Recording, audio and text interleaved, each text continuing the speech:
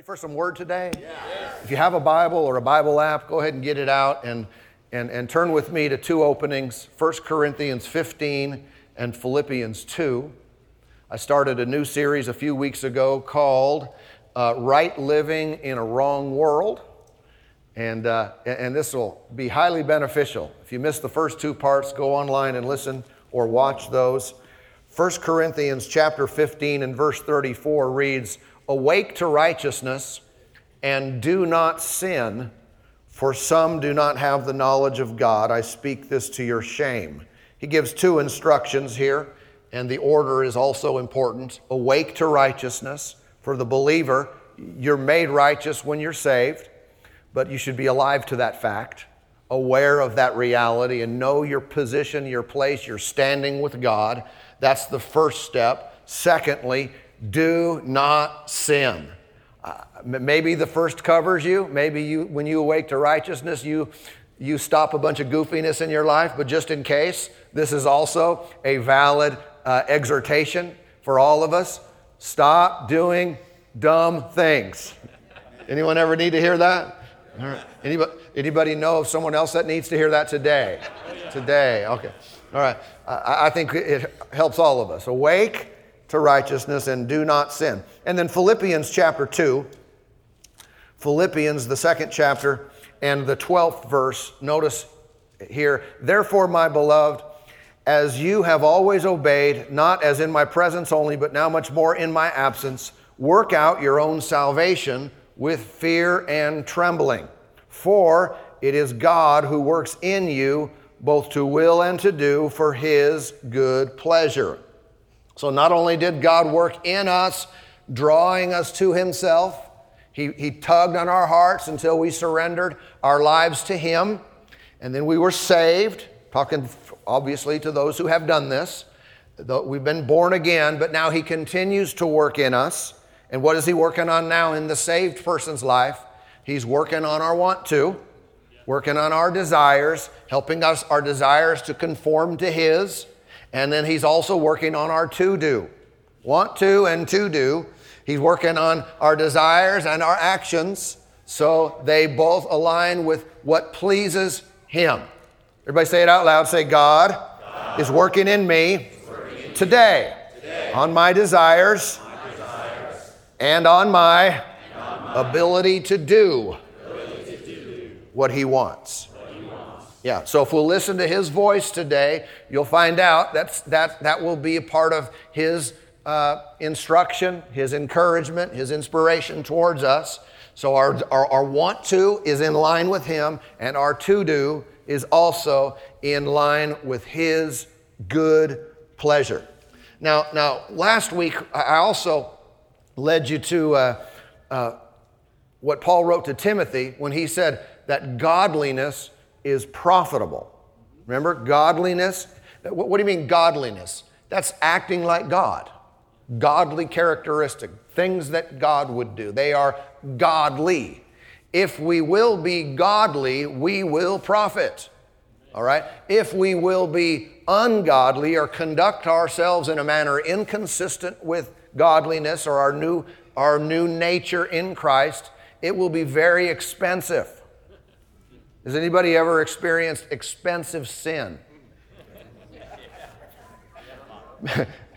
So you mean like literally expensive? Yeah, literally expensive. I mean, not only did it cost you inwardly like, guilt, or your conscience was hit and all those factors, but it also cost you monetarily.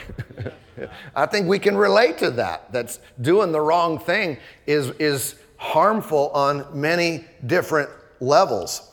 And it would be helpful for us not to be deceived by delayed expenses. All right? Sometimes what can happen is we do what we know we ought not do. It's inconsistent with our Father, inconsistent with our new nature, but we do it and everything seems to be okay.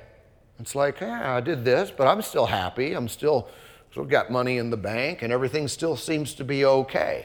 Have you ever had a situation where you hired someone to do something, you purchased a service, and then you looked for the bill in the mail, And a week later, it wasn't there. And a week later, it wasn't there. And a month later, it wasn't there. And 2 months later, it wasn't there. And 3 months later, they never sent you a bill. And you thought, this is awesome. They must have just given me that as a freebie. They never sent me a bill. And then 4 months later, they send you a bill.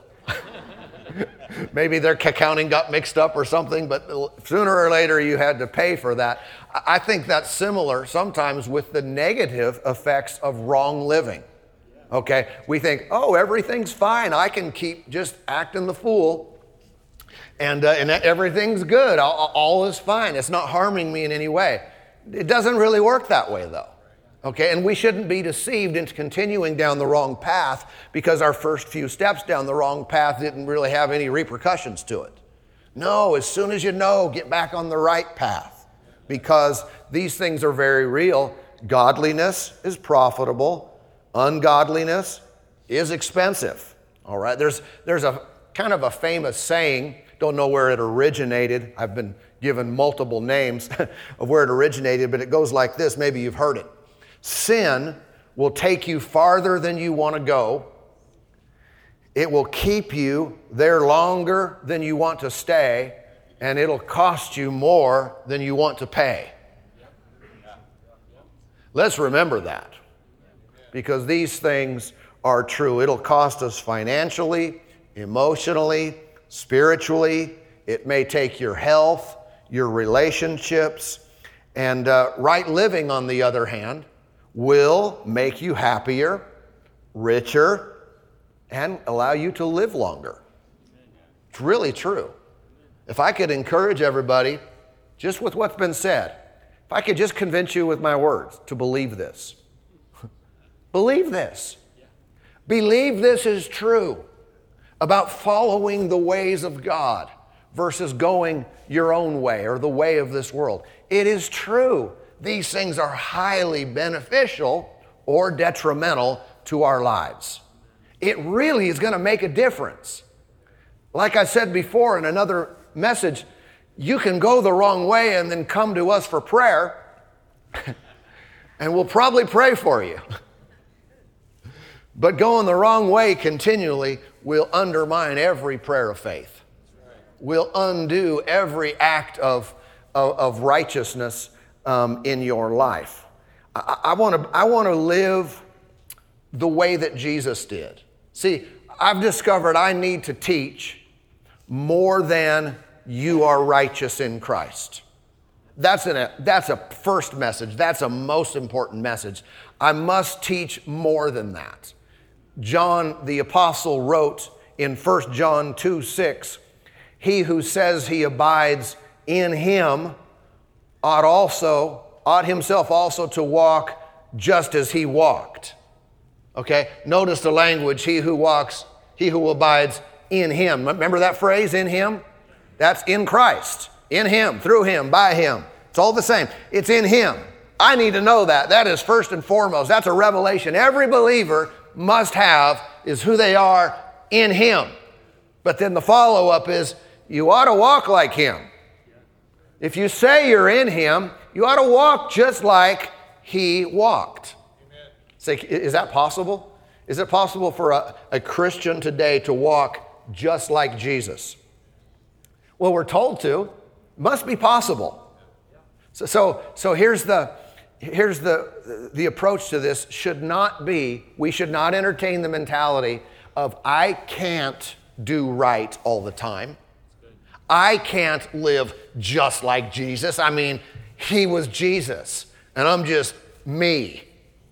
That's a wrong mentality. We understand this. The scriptures are never going to exhort us to do something that's impossible for us. We ought to read this and say, oh, wow, yeah, that's serious business. I say I'm in him. I ought to walk just as he walked. And if I see that I ought to, I also must believe that I can. Amen. So I've already asked you to believe one thing today. Can I get you to believe something else? You can do this. You can walk as Jesus walked. You can walk. Those of you who say you're in him, you can walk just like he walked. So what do you mean? Like in like holiness? Yeah. Like in character? Uh-huh.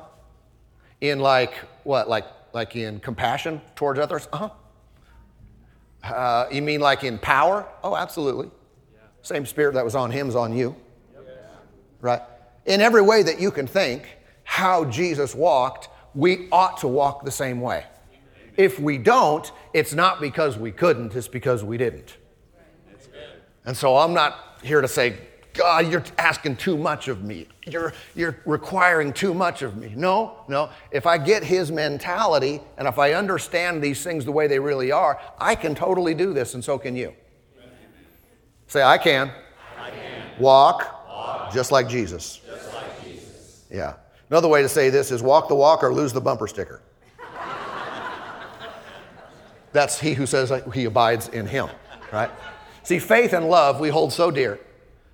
They can't just be existing in theory. These must exist in practice. And here's one of our challenges, is we separate them. We have become so intelligent, so brilliant that we have learned how to separate what we believe from what we do. And we exalt our beliefs. And we adhere to statements of faith and theological creeds. And we say, yes, I'm one of these and I embrace this.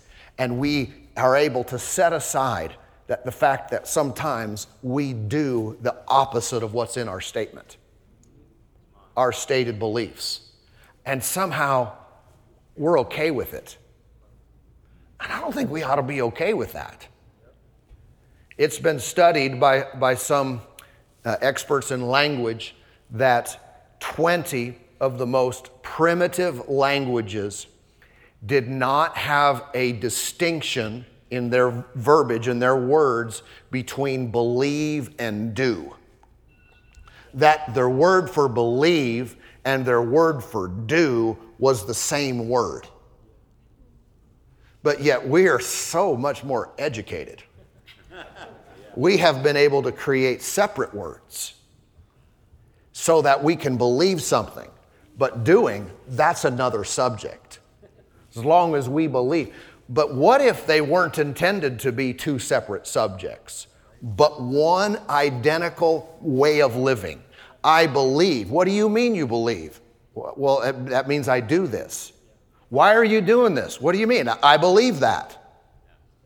Instead of separating these into being two separate things. I think it might be worthy of posing the question, and so go with me if you would. Do you exist with beliefs that are not acted upon? You might answer it both ways, but think about it at least. Do you exist presently, do you have beliefs that are not acted upon? Do you say, I believe this, even though you don't do it? Or is that a fallacy? Or are we confused and we don't really believe what we say we believe? Are we really acting contrary to our beliefs, or are our beliefs just really wimpy? Just very, very flimsy. When we say, and you could across the board, but when we say, I believe I'm healed, what should that look like in action? When we say, I believe in serving, should that have a visual component to it? Or should we stop saying it? Should we say, God meets all my need? And what would that look like in real life? In action is what I'm talking about. I'm wondering if there's something that we could label fake faith. Hallelujah.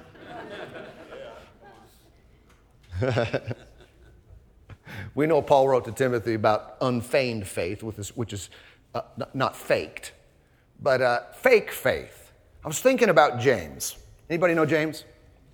You know, maybe you call him Jim. Wrote the book of James. He was the pastor at the church in Jerusalem. and he had some problems with his church. So we don't have to talk about us today. We'll just talk about his church. Is that good? All right, we can all right. Now we can relax, point our fingers. James had some challenges with the people in his church. Now, they were saved people who had a problem acting in a manner consistent with their stated beliefs. And when you read his letter, some of it is pretty harsh.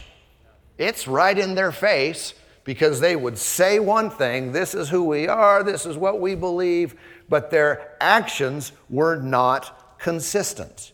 Just so you know, when you read that book, the book of James, he's not primarily talking to them about who they are in Christ, like Paul did in many of his letters.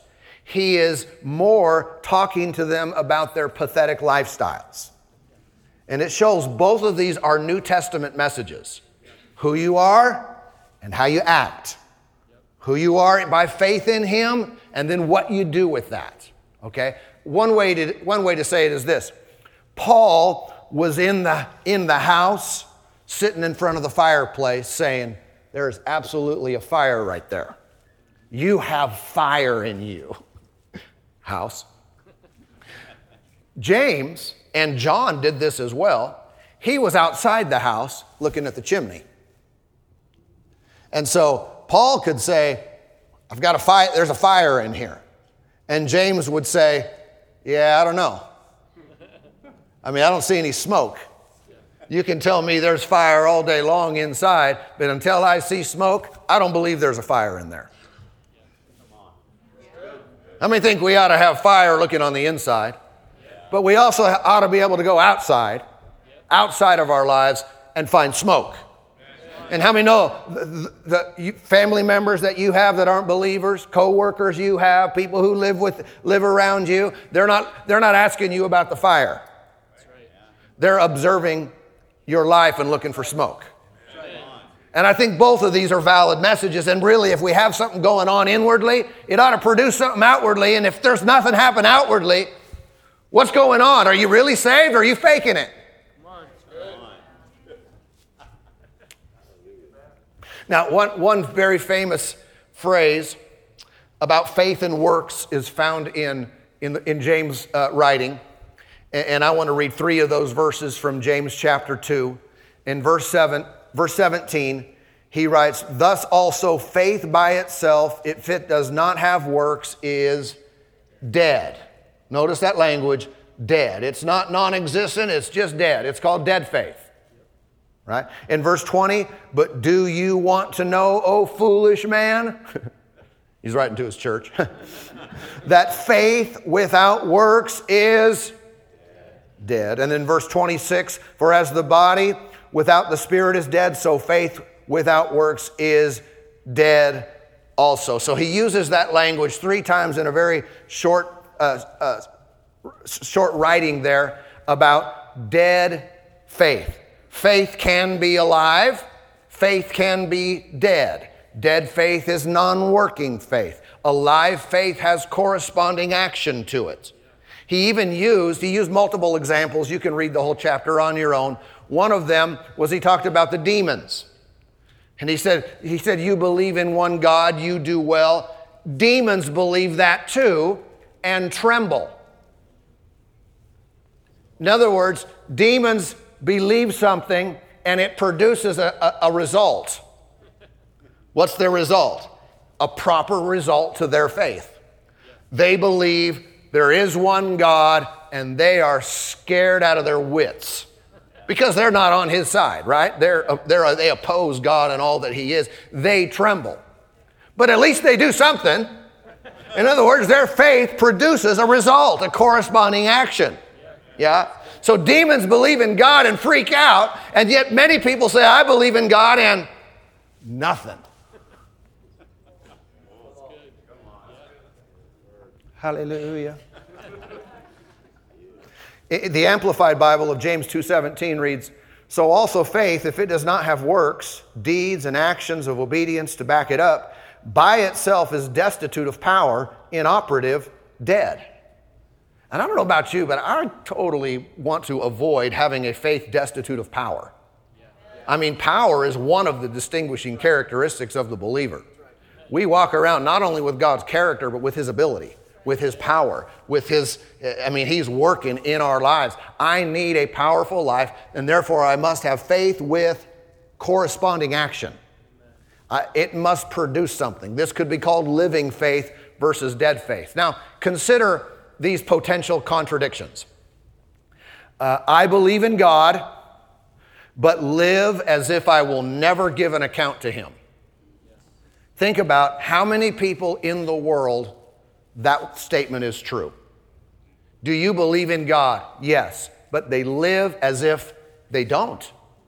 They live as if it doesn't matter what they do. They're used to everybody resting in peace. They say that when other people die, no matter how wicked they were. They say, well, you believe in God? Yes. That's a contradiction. I believe in sowing and reaping, yet fail to ever sow in any significant way. But yet I believe that, oh yes, we say amen to those scriptures, to those promises, and yet fail to sow. I'm thinking, I don't know if you really believe that. I mean, think about how we would act in our finances, which is only one part of that, in our finances, if we really believe what we say we believe about it. That's good. I'm thinking maybe we ought to not say these things until we really do believe them.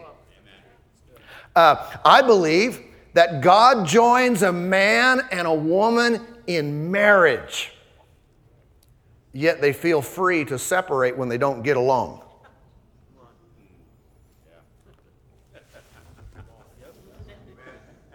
What are you saying? I'm saying I don't think they really believe that. I think they just believe they became roommates or something. Something less than, here's what the point is, something less than God, literally God involved, and he made two people into one. Because that would, if you really believe that, that would have to have a dramatic effect upon your life. I believe the Bible is God's word. Yet, circumstances that seem to contradict it become our greater conviction. We seem to embrace and believe the circumstances more than God's promise. Hallelujah. Everybody okay? Yeah. I want you to think about it, because we're not even talking about you. We're talking about people in James Church. Man, those guys were messed up, weren't they?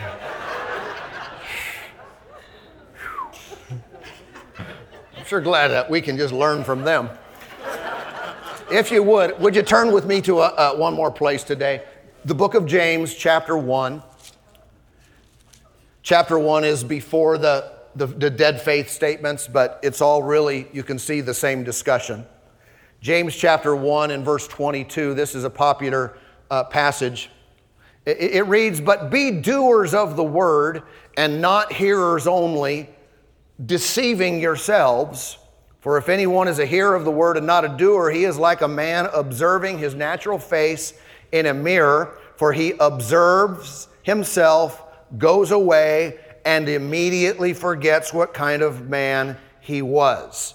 So notice what's happening here is that without doing what you hear, self-deception sets in. Okay? Let me say this another way. Acting on the word removes forgetting. Has anyone ever forgotten a good word from God? Has anyone ever forgotten by Sunday evening what your pastor preached on Sunday morning? No hands raised, please. Self-preservation. Has anyone ever, here's why we do that. Here's why that happens to us. When we hear a word and don't put it into action, we don't do that word, we believe that we did. To the point that we forget what that word was. I can't even remember. I can't remember scripture. I can't remember Bible verses. You can if you do them.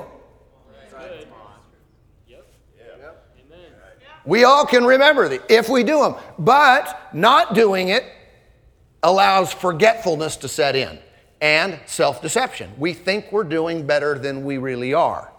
We think everything's great, and it's not. Verse 25,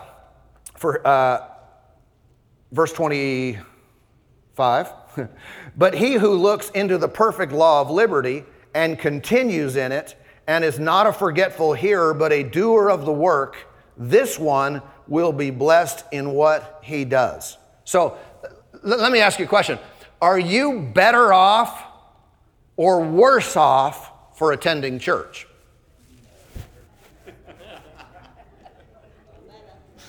Quick to answer, aren't you? Oh.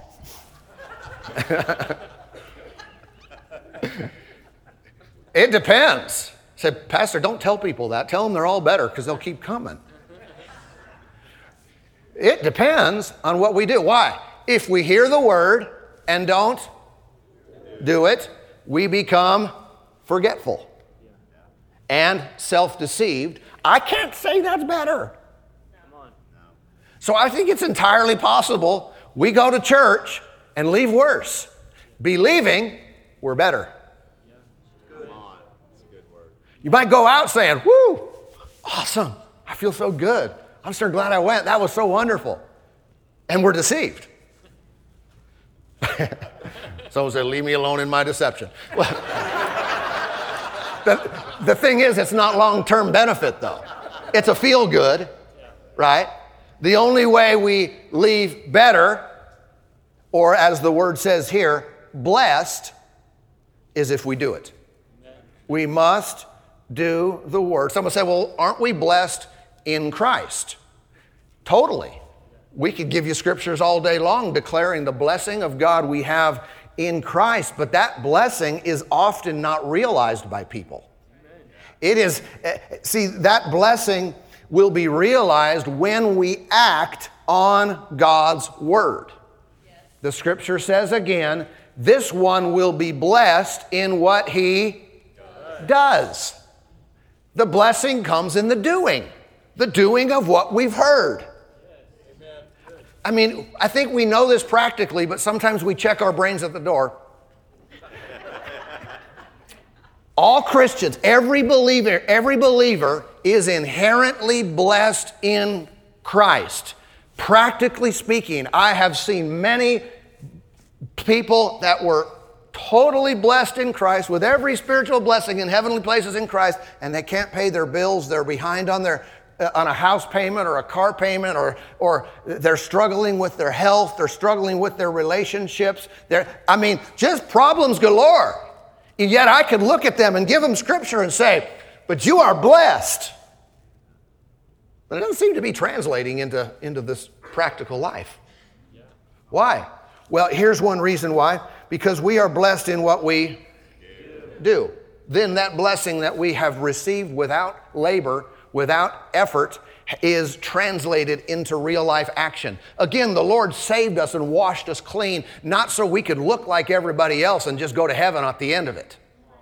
He washed us clean and gave us new life so that would be translated into love and faith and action that was blessed of Him.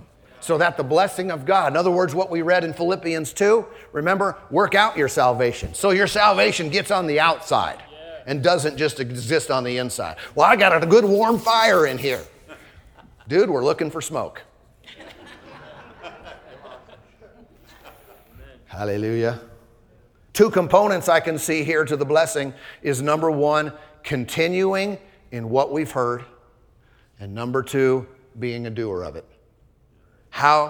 This is the one who is blessed, the one who continues. So the words that are spoken, the word of the Lord can't be a casual glance that we receive once a week. It cannot be just, hey, yeah, that was great, amen, got it. But we continue. We think about it, we talk about it, we ponder these things, we let it settle inside of us to the point where our believing is manifested in actions. It comes out in what I do with my money. It comes out in what I do with people who betray me. It comes out in what I do with my time. It comes out in how I do church.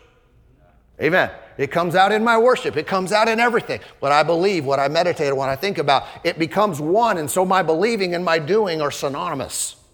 There's no contradiction. There's no deception. There's no, false picture given to the world. Amen. Let me remind you in closing of a story that Jesus told in Matthew chapter 7. You've probably heard of it before, about the two houses built on the different foundations. One was built on the rock, the other built on the sand. Remember? Jesus talked about the wind and the rain and the weather coming to both houses. On the one, it knocked it down, and the other, it stood strong. And he said the one built on the solid rock is the person who hears and does what I say. They hear and do. They do something with what I tell them. The other person, they hear it, and they don't do anything with it. What is their life likened unto? It's a very vulnerable existence. Okay? And here's another thing I would challenge you to believe today. All right? Wise people believe this. That storms, talking in a figurative sense, but the storms of life, the opposition to your existence, is powerful. So powerful that it can totally knock your house down. Your life down. It can, even for the Christian, absolutely. The storm is powerful. The opposition is real. We live in a dangerous world. It is fallen. It is cursed. We are a light in a dark world. We are blessed in a cursed world, but it is still a cursed world. And there is junk, and there are bad people, and there are circumstances, and there are demons that hate your guts and want to steal, kill, and destroy. This is real, and the storm is coming. So, well, not to us. We're blessed. The storm is coming. Why do I want you to believe that? So that's kind of a negative belief. I'm discouraged now.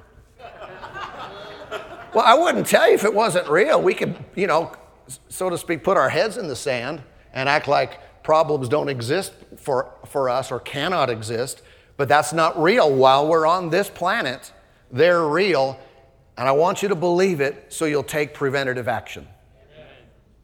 So that you will do what's necessary. Say, what is that? It's exactly what Jesus said. If you will hear and do. That is the recipe for rock foundations.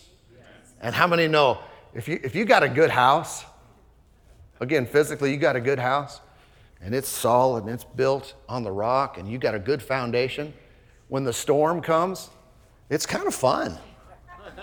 I like looking out the window and saying, ooh, look at this. You ever getting a good storm where it's raining like cats and dogs and the wind is blowing, whipping around?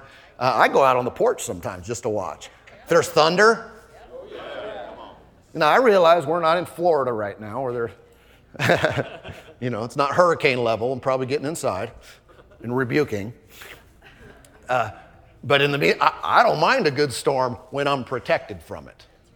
It's no big deal. We're fine. We're at peace. What does that look like in real life? Real life means this. Those who are hearers and doers of the word are not freaking out about all the problems in the world. I'm a doer of the word, and he said, this one will be blessed. That's James' word. This one will be blessed in what he does. Jesus said this one is going to withstand the storm. So we can do this. Amen. We can have right living in a wrong world.